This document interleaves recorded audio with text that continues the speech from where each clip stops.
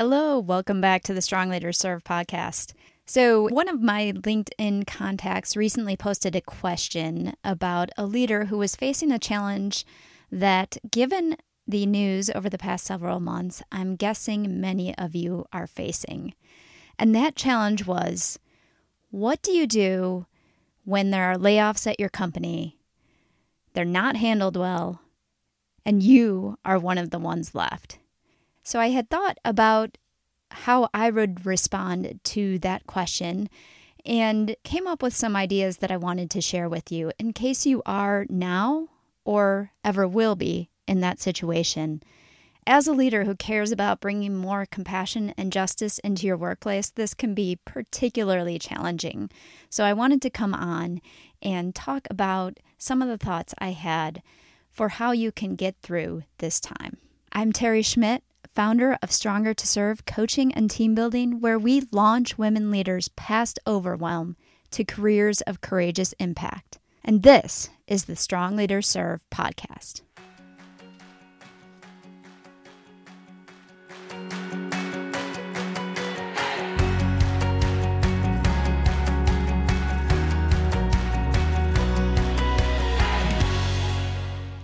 Okay, so I really came up with 4 different tips through the conversation that we had on LinkedIn that I wanted to share with you. Again, maybe you are fortunate and you are not in the situation where you're having layoffs at your company, but I'm guessing just based on how widespread the layoffs are right now, you are probably connected with someone in some way who is going through this situation. So hopefully they're either helpful to you or you can share them with someone you know who they will be helpful for. So the first tip is to recognize and acknowledge the grief. Yes, I said grief. Now, if you don't remember from episode 90 when we had Laura Jack on, grief does not just describe the feelings that you feel when someone that you love passes away.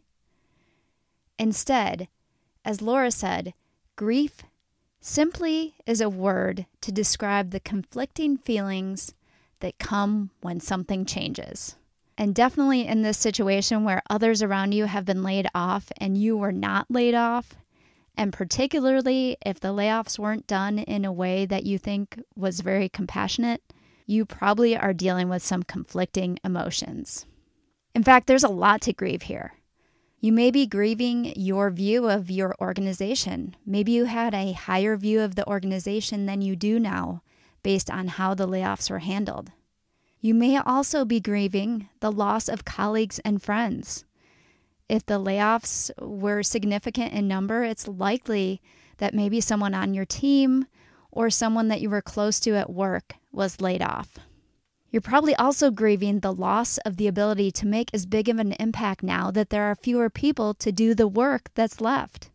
And finally, you probably are dealing with survivor's guilt. In other words, why was my colleague laid off, but yet I'm still here and I am not out looking for a job. I don't have to worry about how to take care of my family. I still have a steady income coming in when they're out there suffering. So lots to grieve there. So what do you do with that? Well, first of all, recognize it. Acknowledge the fact that you are going to have these emotions. You want to, in a sense, welcome them, let them come into your body, let yourself feel them, but then process them in a way that, again, works for you. Do whatever self-care practices work best for you, whether that be getting physically active, whether that be getting out in nature, whether that be writing down how you're feeling. Those are all some ways that you cannot just skip past those conflicting emotions, but really work through them. So that's the first step. Recognize and acknowledge the grief. Second, take action that's aligned with your values and reach out to those who were laid off to offer support. Especially if you're a leader listening to this who cares about having more compassion and justice in the workplace, I'm guessing that your values are going to compel you to do whatever you can to help those who were laid off. Just taking that action can help you to, again, feel like you have a little bit more control in the situation and it can also help you to process those emotions we were talking about. Third tip, take inventory of what about the role that you currently have and the organization that you're working for is still aligned with your values, your strengths, and your goals as a change-making leader. Do you still feel that your role is aligned with your strengths and your values and your goals? Do you still feel that the organization is the best place to exercise those strengths, to live according to those values, and to make the change that you want to make?